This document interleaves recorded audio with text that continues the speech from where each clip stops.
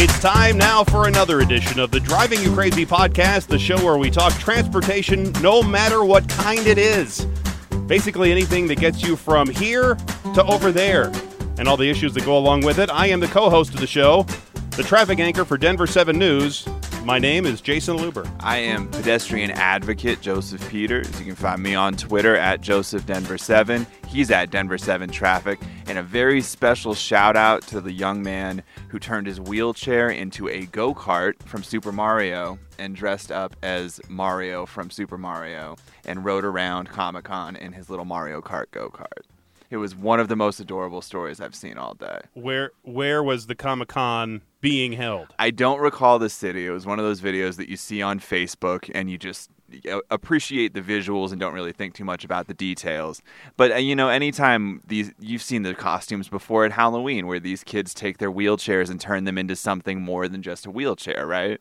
And so that's kind of what this was. And I just think it's always neat to see when that happens. And a shout out to all the rescuers who were able to get those kids and the coach out of the cave.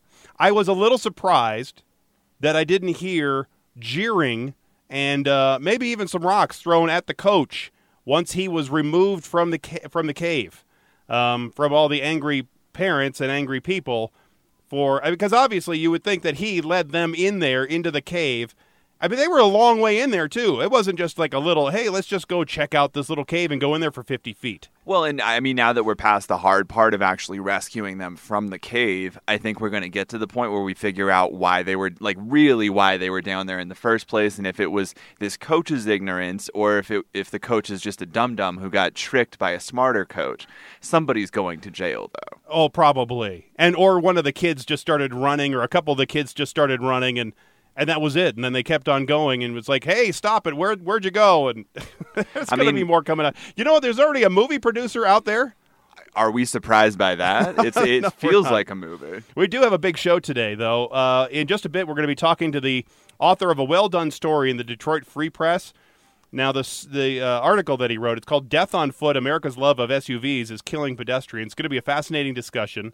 That's coming up in just a little bit. But first, we have to talk about the dog who pooped over there at DIA, and the owner doesn't seem to want to clean it up. The video has taken over part of the internet, and the internet is very mad about this, and it is continuing to search for the woman who was seen at DIA, Denver International Airport, with the dog, who she apparently let poop on the floor.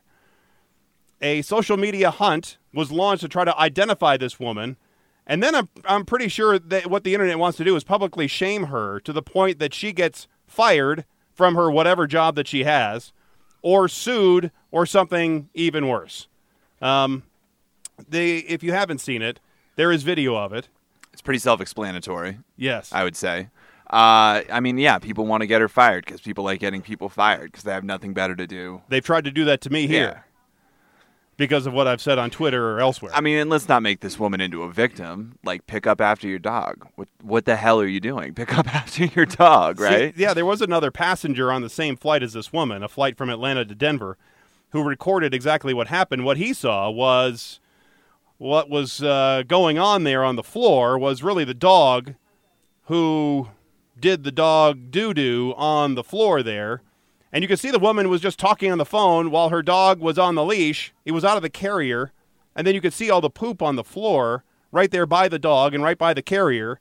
And the woman is just looking around and then looking at this guy as she is on the phone. Clearly it looks like she's bugged. But it also looked as if the woman was just ignoring the sizable pile of poop by her feet.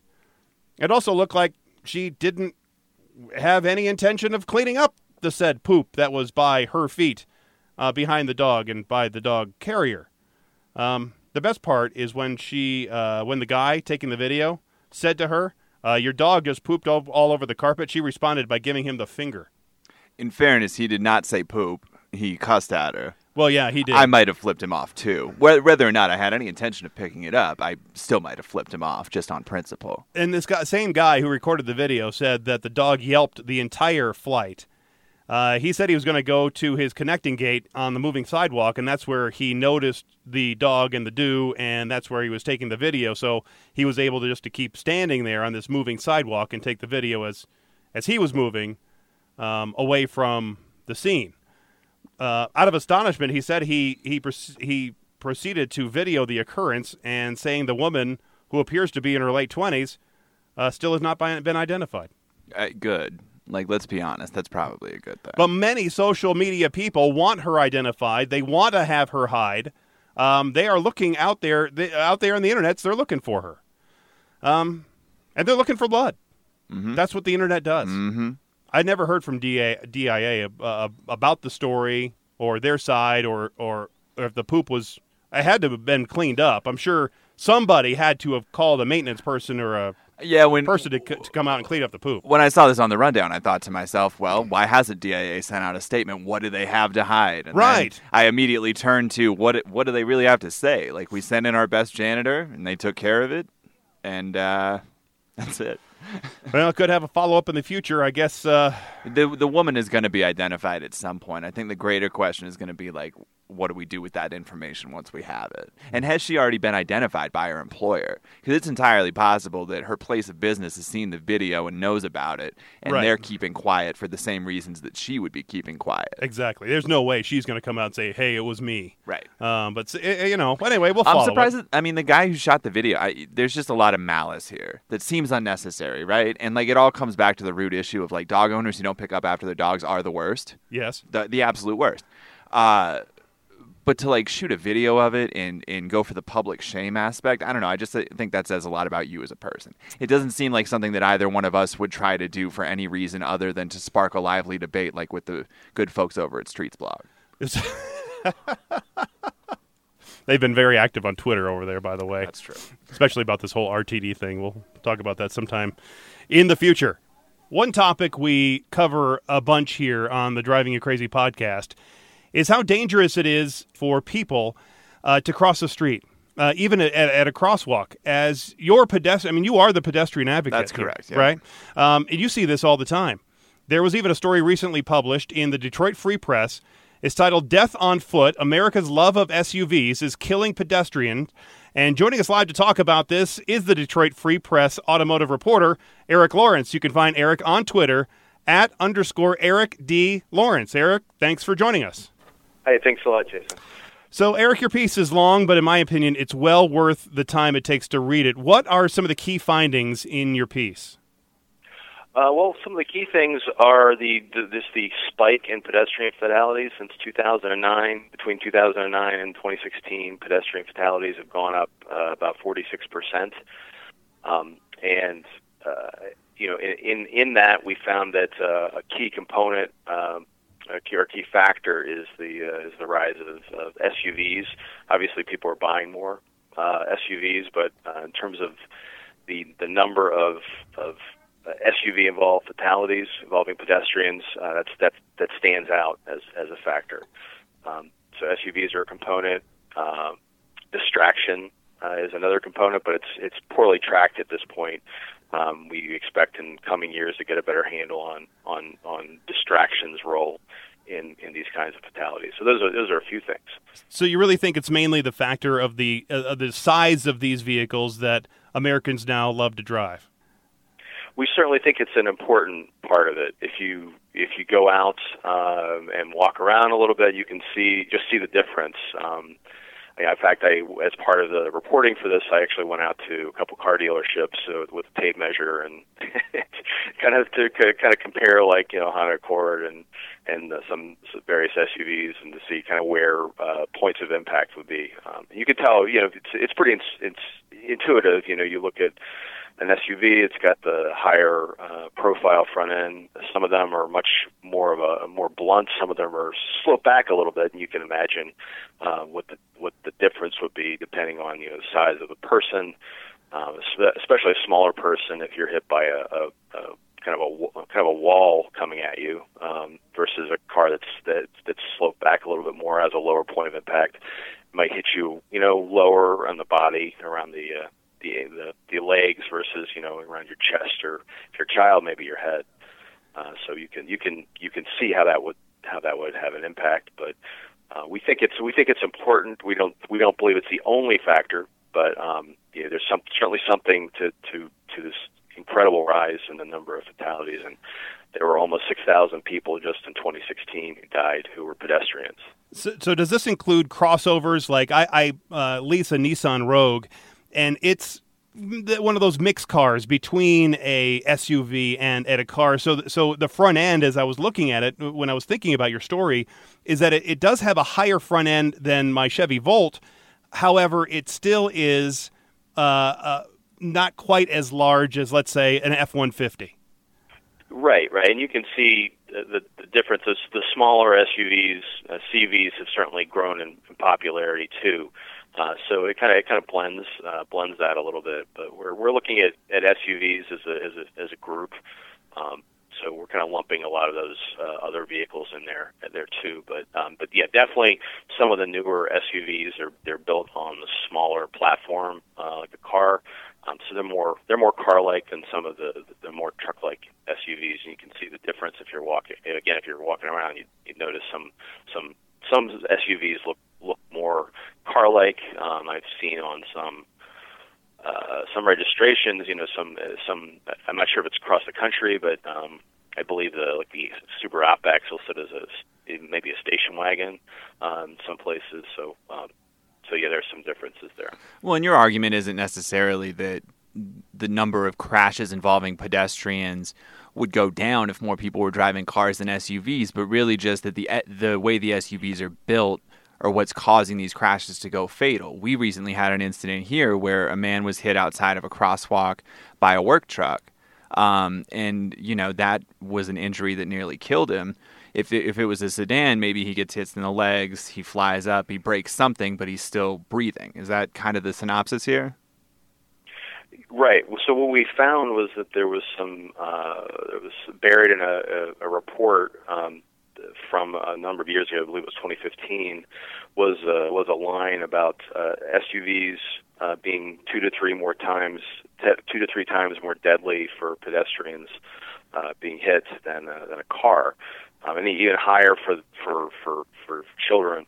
I think up to 4 times. I don't remember the exact age range, but yes, you can definitely see how that would play out. So yeah, the idea is that it's not the crashes have increased that dramatically. It's that the crashes themselves are more fatal, and speed and power of the vehicles plays into that as well. But sure, yeah, SUVs are. A larger vehicle hitting somebody at the same speed as a car would be, potentially more fatal, more damaging. We're talking to Eric Lawrence. He's the Detroit Free Press automotive reporter about his piece called "Death on Foot: America's Love of SUVs is Killing Pedestrians." Eric, one interesting part of the piece that I noted is where you quote a pedestrian advocate. His name was John Wetmore, and he said, "Speeding is the most important determinant of whether a pedestrian dies in a crash." So do you think that it's speeding is maybe more of the problem here, or is it just a matter of the type of vehicle involved in the crash, or maybe a combo between the two? I think you can attribute it to a combination. I mean, it's, as one of the doctors we spoke with mentioned, he's like, you'd rather be hit, he thought speed was the important factor as well, but he's, obviously you'd rather be hit by a smaller vehicle going fast than a bigger vehicle going fast. The percentage of accidents or crashes that are fatal goes way up when the speeds increase, and that's been something that's been played out in the research for a long time. And cars go fast. A lot of times speed is involved. So you can imagine what would happen to you if a car or SUV were to hit you at 40 miles an hour, 50 miles an hour versus a very slow speed crash. And later on in the article, you talk about automatic emergency braking systems and how it appears is going to slowly become an industry standard over the next few years. How much of the research and development have you looked at for that? How did they come about this technology? Right now it's in use in higher end vehicles.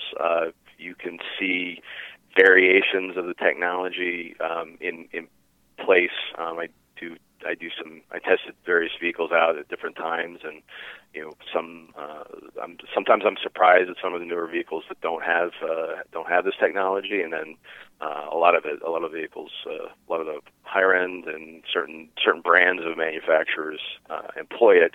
It doesn't mean it's going to have pedestrian crash avoidance. It may be a more basic system that would simply, it's adaptive cruise almost, things like that. But you can see how if you had something that could detect a pedestrian and it could brake automatically, how that would help. And automakers have signed on to bring this technology to the fleet by 2022. These would be voluntary standards. It's not clear yet how robust the systems would be, and clearly some would be better probably than others at detecting pedestrians, or whether or not they do protect pedestrians. It's not exactly clear, but that's a step forward. And this kind of technology is is considered a first step toward driverless cars. So obviously you need to have this kind of technology in place to kind of move forward, and where in the sphere that all the automakers or most of them at least are pushing toward. And there's a lot of money going into that kind of research.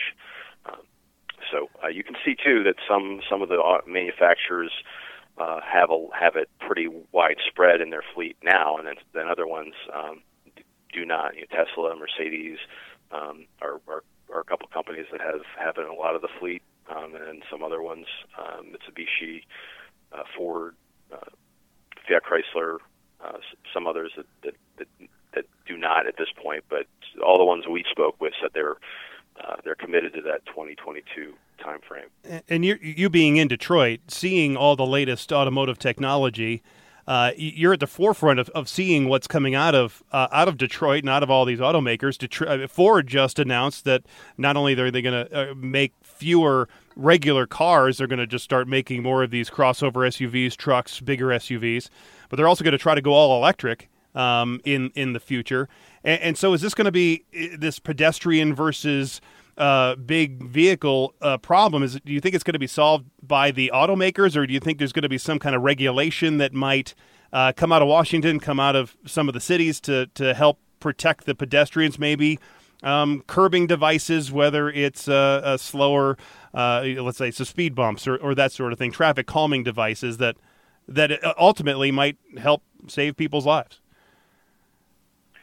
Well, I think looking to Washington for regulations, this is kind of an environment where I don't know that, I'm not sure how much of that we're going to see.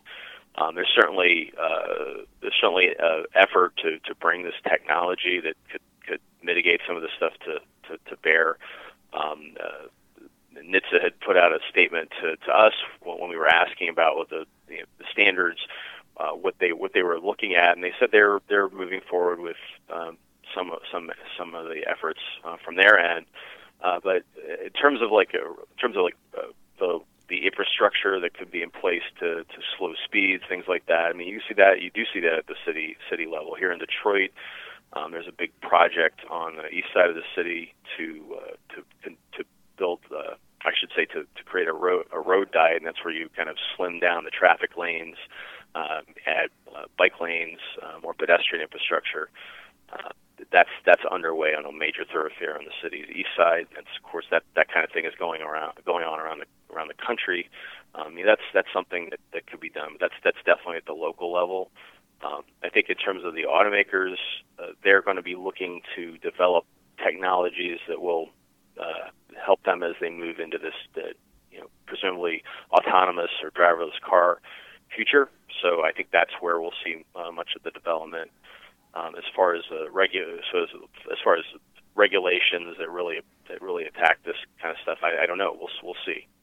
So as a reporter, I kind of want to get a sense of how hands-on you got with this story on two senses. And first, in the research of how the SUVs with the point of impact hit you differently than a sedan, and also with some of this self-driving technology that's coming to the forefront, how much of that stuff have you really seen on a first-hand basis, and how did you go about your research to find some of this data?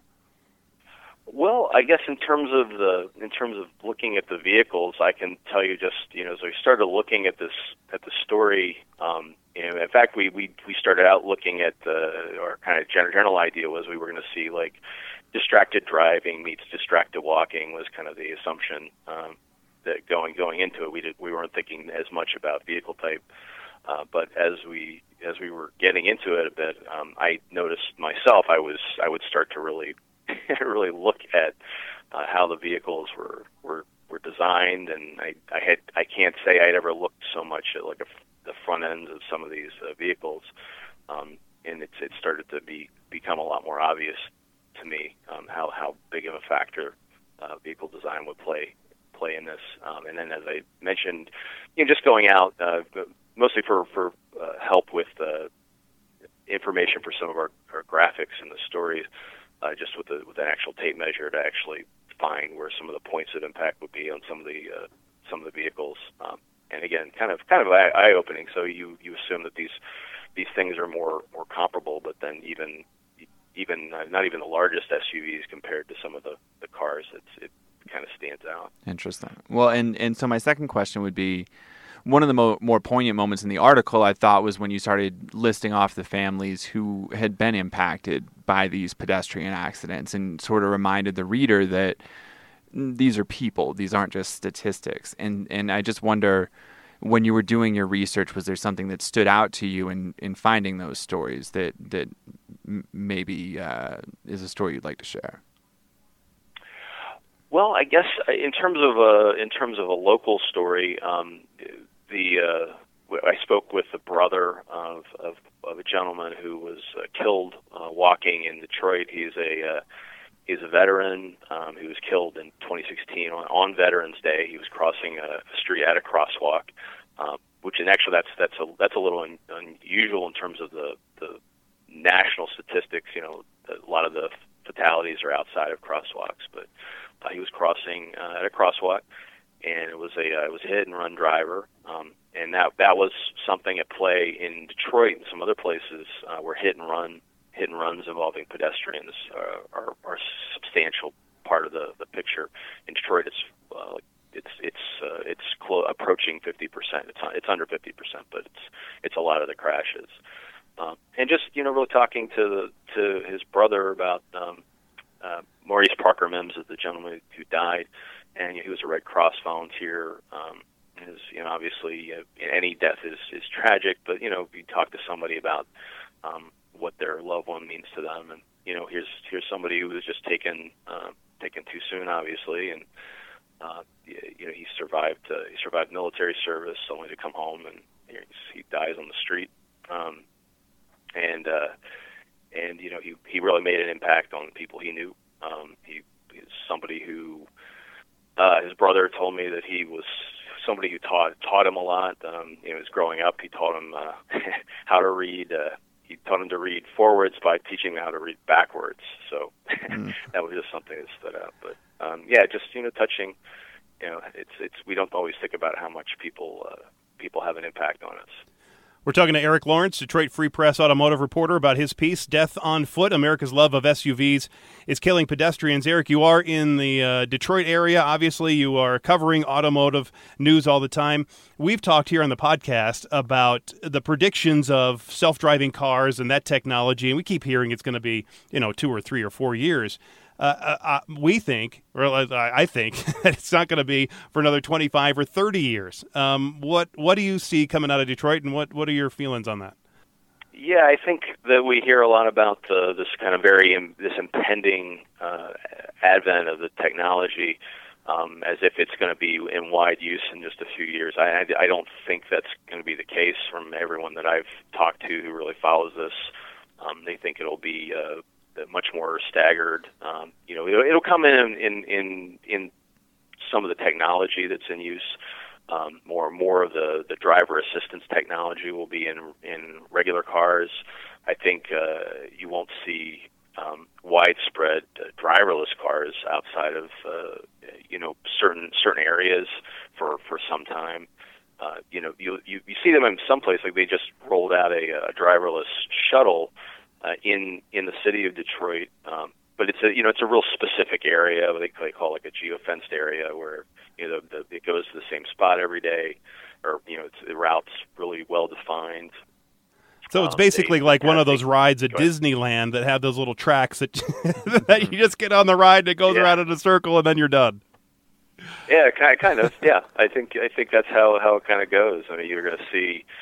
They've talked about deliveries and things like that. Some localized people movers, fleets, things like that. I think it's going to be a while before you go and buy or who knows, maybe the ownership model changes too. But you probably got to go down to your dealership in 3 years and buy a driverless car. I think that's quite a ways off. And where do we go from here? Where does your story end here, or do you continue to follow this? No, we have some potential follow-up stories. We want to look at some of the other issues that affect this. So one of the issues we want to drill down a little bit is poverty and how things like that can affect people who are pedestrians. A lot of the folks in Detroit and other cities, it's not just that they choose to be pedestrians. They kind of are forced through circumstances. Walking is encouraged. So you have people who choose to walk, and people want to walk, but you also want things to be safe for people to walk. So we want to look at a little bit more at some of those issues. Who knows? Maybe there will be some changes that this will foster. I know we've gotten a lot of attention. The story has, that is. So maybe it will prompt some regulatory push or some more interest in developing vehicle standards more to protect pedestrians. That we'll see if some of those things happen. So those are some potential areas where we can follow up on. Well, I know that Detroit is starting to rebuild. Nothing like what's going on, the boom here in Denver. And there are a lot of people like Joseph here who chooses to be a pedestrian. There's a lot of people who now live in downtown Denver. It's a booming town where people want to live in downtown. And there's new apartments and new condos all the time. So this might be a good part of your study to see how many people, at least in a booming economy, wants to be pedestrians and the issues that they face. Because there are, as Joseph sees it all the time, near misses and obviously hits and that sort of thing from people who are not necessarily, let's say, poor or they can't afford a vehicle, so they have to either walk or take mass transit. They choose to walk because that's just their lifestyle. Well, and I'll tell you this, that before reading this article, I had never thought about the difference between being hit by a Honda Civic and being hit by a Honda Pilot, right? But then you really think about the grille of the vehicle that's coming towards you, and it's a totally different ballgame. Like, one of those cars is just going to be an inconvenience and like break your legs, and the other one could kill you. And so, to Jason's point, one of the things that I noticed in your story is talking about the difference between high-income, low-income neighborhoods in terms of who's walking and who's dying in these crashes. And so I think, it would be interesting to track that going forward, to Jason's point, if that becomes more common in these higher income areas. But I think it's going to be different between cities and their economic levels. Like Detroit obviously doesn't have the boom that Denver has right now, or other cities across the country. Nashville is booming like crazy. Florida's starting to come back, parts of California. So I think it's different depending, like Stockton is still not great. So maybe you're going to see a difference depending on what the economics are like in each individual city. Right, and we saw. I think, I don't have the statistics, but talking to our numbers person here, Christy Tanner, who was a part of the story as well. She was talking about some of the differences in I believe it was Newark, New Jersey, and kind of the demographics of the people who were getting hit. Tended to be out. Presumably it was more people who had maybe been out drinking a little bit, versus in Detroit, it was fewer people drinking, maybe people getting to and from a place. But yeah, we saw even though you have high numbers of pedestrian fatalities in some Sunbelt cities, it'd be probably a different demographic from folks who are getting hit and killed in places like Detroit and St. Louis. Eric, thanks a lot. We were talking to Eric Lawrence, the Detroit Free Press automotive reporter, about his piece, Death on Foot, America's Love of SUVs is killing pedestrians in the Detroit Free Press. You can see it online. You can go pick up a copy of the paper. I guess if you're in the Detroit area or nationwide, you could see it online. Eric, thanks again for joining us. All right, thank you very much. And coming up, 3D printing is great. So great that it might be able to be used to make your drive smoother. We'll explain that story and so much more as the Driving You Crazy podcast continues.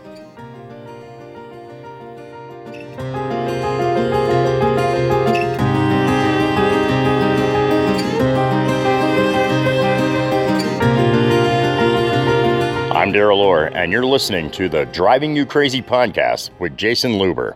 The Driving You Crazy podcast, I am an avid listener of this. Every week, one day a week on my way home, this is the first thing I put on. This is why I love the Driving You Crazy podcast. You have Jason Luber, who gets so angry about minor things sometimes. But he brings a real attention to some of these things that the rest of us may not notice on the roads. And he finds crazy stories from all over the world about how they handle their traffic problems. So it's always fascinating to listen to Jason and Joseph talk traffic on the Driving You Crazy podcast. Love it. One of my top favorite podcasts, and I listen to a lot of them. Nicole Brady, only on Denver 7. Molly, why should people watch the Denver 7 morning show? I don't know. No. Because we have a lot of fun in the mornings. We've got a great group of co-workers that we all work with. We all get along. There's great energy. Of course, we're on top of your breaking news and your weather and your traffic, but I don't think that that's what makes the morning show so great. I think that it's the people that I work with. They're all fun. We're a little crazy. You have to be a little crazy to get up at 2:30 in the morning and come into work and look alive on TV. Molly Hendrickson, only on Denver 7.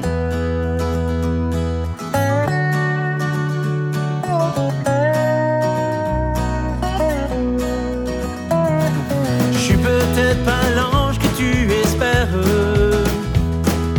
et mes petits mots doux ne riment à rien. Tu es toujours là quand se pointe le matin, comme un phare qui s'allumerait au loin. And welcome back to the world-famous Driving You Crazy podcast. And I'm sorry to report this to you, Joseph, but it is all over for the once dominant Peanut, except maybe at baseball games. Southwest Airlines is not going to give out bags of peanuts on their flights anymore. There it is, right there. It's over. It's over. I feel like I'm doing a George Costanza. Right? Peanuts are such, and I'm being serious about this, peanuts are a fascinating flashpoint in modern society because, there are, I don't know if it's an increasing number of kids, but we're noticing it more in kids that they have allergies to peanuts. I lost a friend to a peanut allergy. Just didn't know that there were peanuts in a cookie that he was eating, and he passed away very quickly. Really? I did. That's a true story. And so, the idea that we keep peanuts out of these public shared spaces is a smart idea, and it's unfortunate that we're losing out on, the iconic Southwest bags and stuff, but pretzels are good, too. So we heard about the rumors of this story. So Southwest sent us here to the newsroom a statement. And that statement reads, Peanuts Forever will be a part of Southwest's history and DNA. However, to ensure the best onboard experience for everyone, especially for customers with peanut-related allergies, as you just said, we've made the difficult decision to discontinue serving peanuts on all flights beginning August 1st. We hope that our free pretzels and the wonderful portfolio of free snacks on longer flights, served along with our legendary Southwest hospitality, will please customers who might be nostalgic or sad to see peanuts go. Our ultimate goal is to create an environment where all customers, including those with peanut-related allergies, feel safe and welcome on every Southwest flight. We'll miss the peanuts, but at the end of the day, it's our Southwest employees and the hospitality they deliver that sets us apart far more than peanuts ever could. Best regards, the Southwest Communications team. Biggest problem I had with that statement, not about the peanuts, not about the policy. but it's when they said they have a wonderful portfolio of free snacks. What exactly is a wonderful portfolio of free snacks? Well, Jason, I'm glad you asked. Are you a free snack expert? When is the last time you flew Southwest? It's been maybe a year or two. They do have a very nice portfolio of free snacks. That is a true statement. I did not realize this, but they have a partner. They must have a partnership with Nabisco or one of those companies, or they just buy in bulk. But you can always get like little mini cookies, little mini Cheez-Its. Like you can get. I was just looking on their website, and all I found was the drink menu. Well. And now it's making me thirsty. They're cutting to the chase with the website. George is getting thirsty. Look, if you really want to have your nostalgia killed, just jump on a Spirit flight or a Frontier flight and look at the $4 can of soda and the $3 bag of chips. Yes. Like, I'll take Southwest free, whatever they want to give me for free. Yes, but however, their prices are still very competitive, even by providing the free one bag, which is really surprising that they still are just as competitive as Spirit and Frontier, who don't. A genuinely remarkable company in that they can offer free bags, which no other company offers, more snacks than the real deep discount airlines offer, and yet they're right there every time you look in a fare search. Exactly. And but that gives them a competitive advantage, just like they say with their hospitality. They do a great job. I like flying them because when you do, they give you the option for their in-flight Wi-Fi deal, so you can watch the shows on your own device, whether it's a tablet or phone or whatever the case may be. Well, and I mean, aside from the person getting sucked out of the window, yes. We very rarely hear horror stories on Southwest flights, at least not in the same way we hear about Spirit and Frontier. Like or United. Well, that's just it. I mean, we've never had the catastrophe that we had at DIA 2 Christmases ago with Southwest, like we had with Frontier, where they had thousands of bags that just couldn't get reunited with their owners at Christmas. These things just don't happen at Southwest. And just recently, in the last day or two, we had this investigative story where there was this deaf couple or person, right, that couldn't communicate with the gate agent, and so there was some kind of communication language barrier there, and Frontier couldn't figure that out, and these people missed their flight. They missed this, I guess, what was it, a birthday or some kind of gathering or something? It was a couple, and there was an older couple, and their child, I believe it was the daughter, was the one who brought the story to us. And Frontier, and let's just bash on Frontier for a second. I mean, they're supposed to have an iPad that can make a call that connects you to a sign language interpreter if you're deaf. Like, that should be a thing that happens within 3 minutes. And the fact that they couldn't do that is just and not something that happens on Southwest. Right, but I think their communications team over there at Southwest does a better job with this sort of problem. And not that let's say this problem would have happened to them, but if there was a similar situation, I think it is all about how you get ahead of these stories. Mm-hmm. And Frontier, they gave them their money back and gave them a voucher. Well, these people don't want to fly Frontier again, so the voucher is worthless. It would have been better if they would have given them a voucher for a different airline or any airline or a trip, another free trip of whatever the case may be. Interestingly enough, when you say that, and I tend to agree with your assessment that they don't want to fly Frontier again, but free talks and money talks, and eventually I do think that, you forgive and forget with these big airlines. I do remember when the Christmas thing that we were just talking about came up, one of the most revealing quotes we got from Frontier was a PR person saying something to the effect of, as long as the fares are cheap, we're fine. Well, right, but that shouldn't be the way they go forward when they're handling customers on a issue-by-issue basis. Mm-hmm. That's where it really is separated between the great companies and just the average ones. You got to think creatively, and this is a different kind of world now. You can't just give somebody a little voucher and say, well, thanks for flying. It's just a different world now. You can't say what? Thanks for flying. You like that? That was good. One hazard all drivers need to be on the lookout for, obviously, is wildlife, Joseph. True. In Jefferson County, Missouri, outside of St. Louis, there was a bull on the loose on one of their highways. Someone who saw the bull said it looked mean, said the bull tried to charge a couple of passing cars. And we're going to compare that to the much different story the owner was laying down. He said the bull, named Claymore, is, quote, super cuddly. Great name.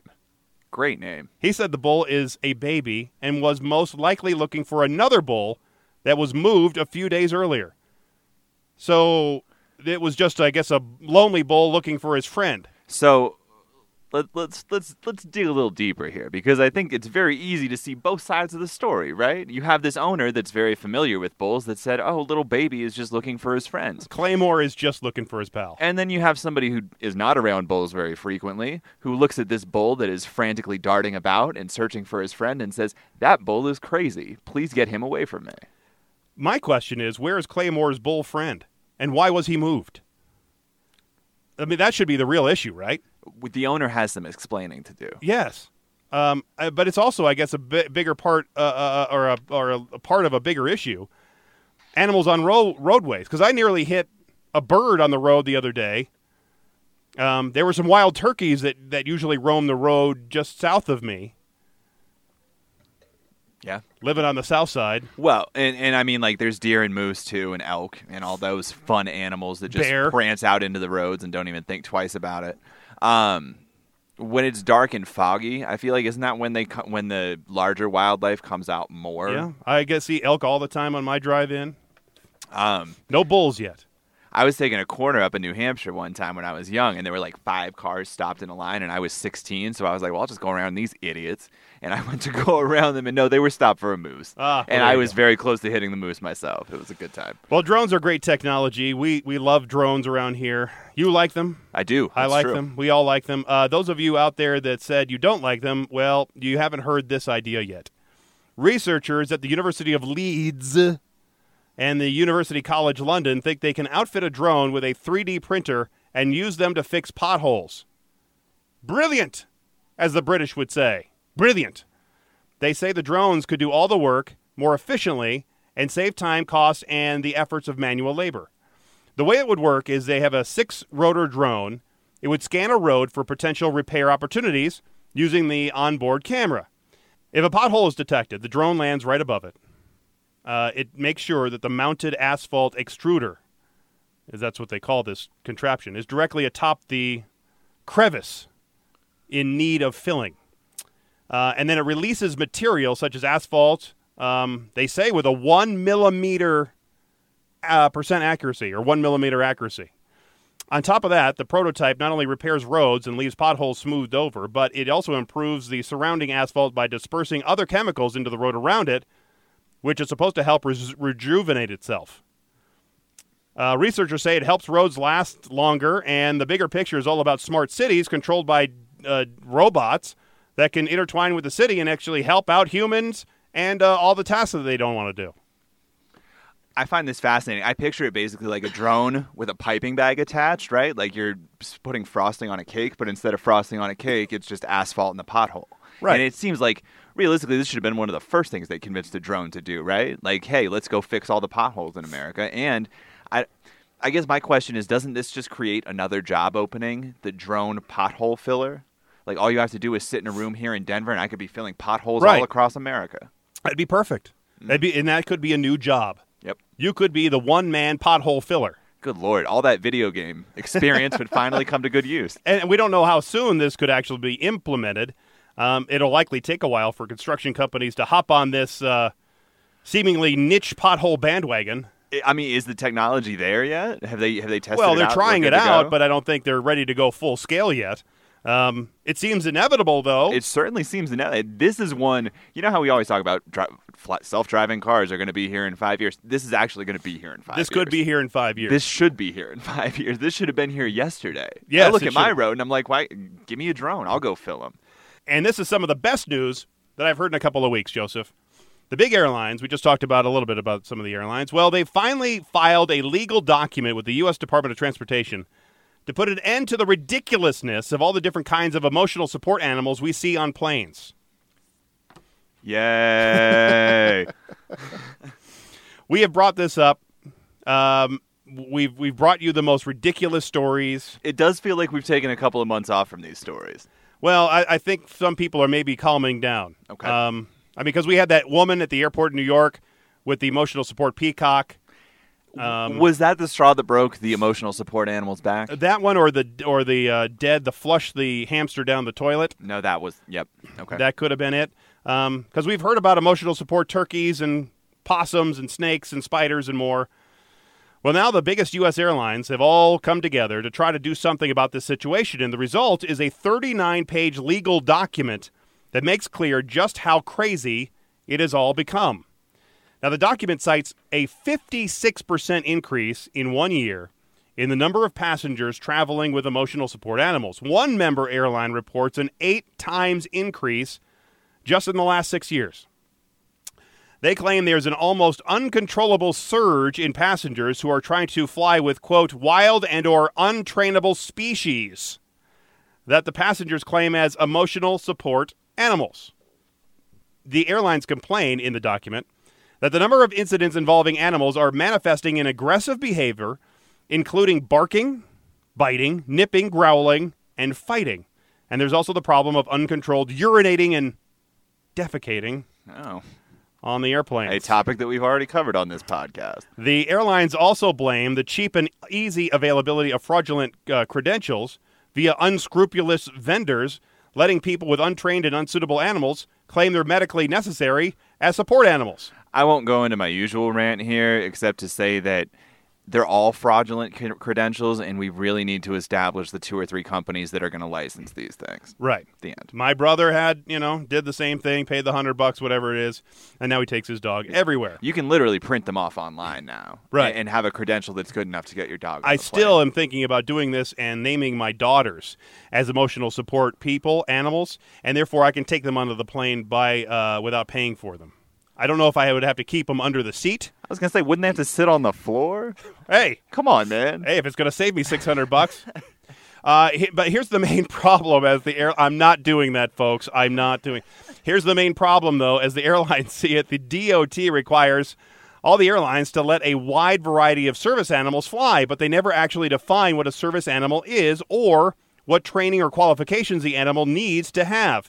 Ironically, other federal agencies do define service animals. For example, the Justice Department says dogs only, but those definitions don't apply to airlines.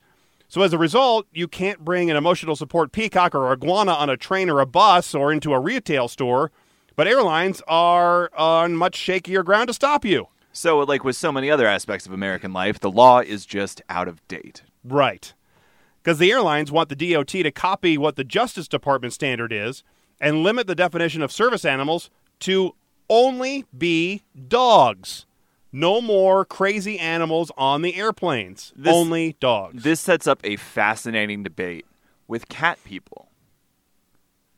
Couldn't a cat be an emotional support animal? Of course. I feel emotionally supported by both of my cats. Now, I understand why my dog provides more emotional support. I do think my dog is significantly smarter than both of my cats. So that makes sense. But there's definitely a subset of people that's like, let me bring my cat on the plane. What about my fish? Well, my fish has just recently died, so I'm not going to bring a dead fish on the airplane. But what would stop you from bringing a dead dog as an emotional support dog on the airplane? That's horrifying. What about if it's stuffed?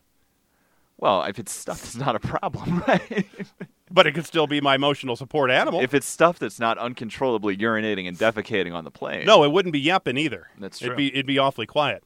Now, also under DOT rules, they seem to allow an individual passenger to travel with as many as 3 different support animals at once. So you would be able to bring both of your cats and your dog all on the airplane at the same time. And I don't even have to get my wife involved, right? No, it's all 3 to one person. Beautiful. The airlines want that to be limited to just 1 animal. So they want basically the limits to be 1 dog only per person. Thank you. And the airlines list some restrictions they want to start using unilaterally, for example, barring passengers from having animals like goats, hedgehogs, insects, birds, and any other animal on the endangered species list. The document also lines out some other requests, like wanting to be able to require people traveling with support animals to actually check in with a person rather than simply showing up with an online boarding pass. And they want the right to ask passengers more questions about the animals and require them to provide documentation of vaccinations, training, and behavior. Good. All of these are good things. I have yet to hear a single thing laid out here where I'm like, man, you know what? That's a little too far. And, I mean, it makes perfect sense, all of it. It's all common sense and probably what should have been done a long time ago. Right. I've basically only seen dogs on planes. I really haven't seen a whole list of crazy animals on planes. Allow me to take this conversation in a different direction. This is the media's fault, right? Like, right, because we're showing all these different crazy animals. This is squarely on the media publicizing the crazy person who brought an emotional support peacock on the plane. This is the fault of every news station in America picking up this local story of one woman and turning it into this national sensation that we all talked about for a 12-hour cycle. You know, this isn't even a conversation that's happening about people bringing peacocks onto the plane. This is not something that we sit around the dinner table being like, I wonder if I should take my exotic bird on an airplane. This is something made up by the media, frankly. And I think that we all have to look in the mirror as members of the media and really ask ourselves if we should be publicizing stories like this in your average newscast. Yes. Now, on the Driving You Crazy podcast. Yes, we should. Yes. This on the podcast and on the news because people are crazy. And people need to be put into check a little bit because look, this is a free society, and it's just like saying free speech. We have free speech if we're standing out in the corner and we don't have a job. But if we do have a job, I can't, it's right. the fire in the theater kind of deal. And I don't have free speech, and so should we be all just be free to bring our animals on planes? So here's what I'm saying. There needs to be the responsibility to not just give these people an open mic. Right? Like, you can't just let emotional support peacock lady have a minute and a half to tell her side of the story and not balance it out with the other 200 passengers on the plane who think, get that thing out of here. Well, yeah, that is true. But I haven't seen crazy things. I mean, I've seen the dogs. I haven't seen anything like an armadillo. Yet. You know what? Actually, the thing about an armadillo, it actually probably be able to fly easily because you could hold it into a little ball, right? Don't they curl up in little balls? I was actually going to go, my obscure animal was going to be a bald eagle. And I actually think they probably fly. But they are a protected species. But there are probably bald eagles out there that are like in zoos and stuff, right? Oh, you do have, because I've seen them at like at a stock show where they're like rescue places that rescue some of the birds that can't fly or take care of themselves. Yep. So they have to travel, But I think if you try to take a bald eagle, one of these let's say it's even emotional support, whatever. You'd bring a bald eagle on the airplane, everybody's going to cheer. That probably is the one different kind of animal everybody's going to cheer for. Everybody will adopt it as their own emotional support animal for the duration of the flight. Exactly, yep. And everybody's going to want to see it. You know what the other problem about armadillo is that if it does go into a ball, then it becomes a weapon, right? You could throw the armadillo as a ball and hurt somebody. Top 5 emotional support animals next week on the Driving You Crazy podcast. I think that's possible because then, it'd be like bringing your emotional support sailfish. I don't know what that is. Because that also could be a weapon. I guess the water problem is also an issue because then you could bring emotional support sharks. Mm-hmm. Could you? Lionfish. Who? Sea urchins. Anglerfish. I don't know. Save some of this for next week when we do our emotional support animal power rankings. Oh, is that what we're doing? All the different possible animals that. Anyway, I think we are going down this road where we will soon just be able to have one emotional support dog or service dog on an airplane going forward. God bless America. I could see that happening. It's a common sense document. It probably needs to be adopted today. How long it's going to take? Well, we don't know, and so we'll follow the progress right here on the old DYC podcast, Driving You Crazy. Yep. Well, that's about it. That's a great show right there. That's a jam-packed show. Leave us a review of this great show on iTunes. We'd love to hear from you. We sure would. Thanks again for listening. Thanks again for being here. And until next time, I'm Jason Luber, the traffic guy. I'm common sense enthusiast Joseph Peters. Be safe, and as always, happy motoring.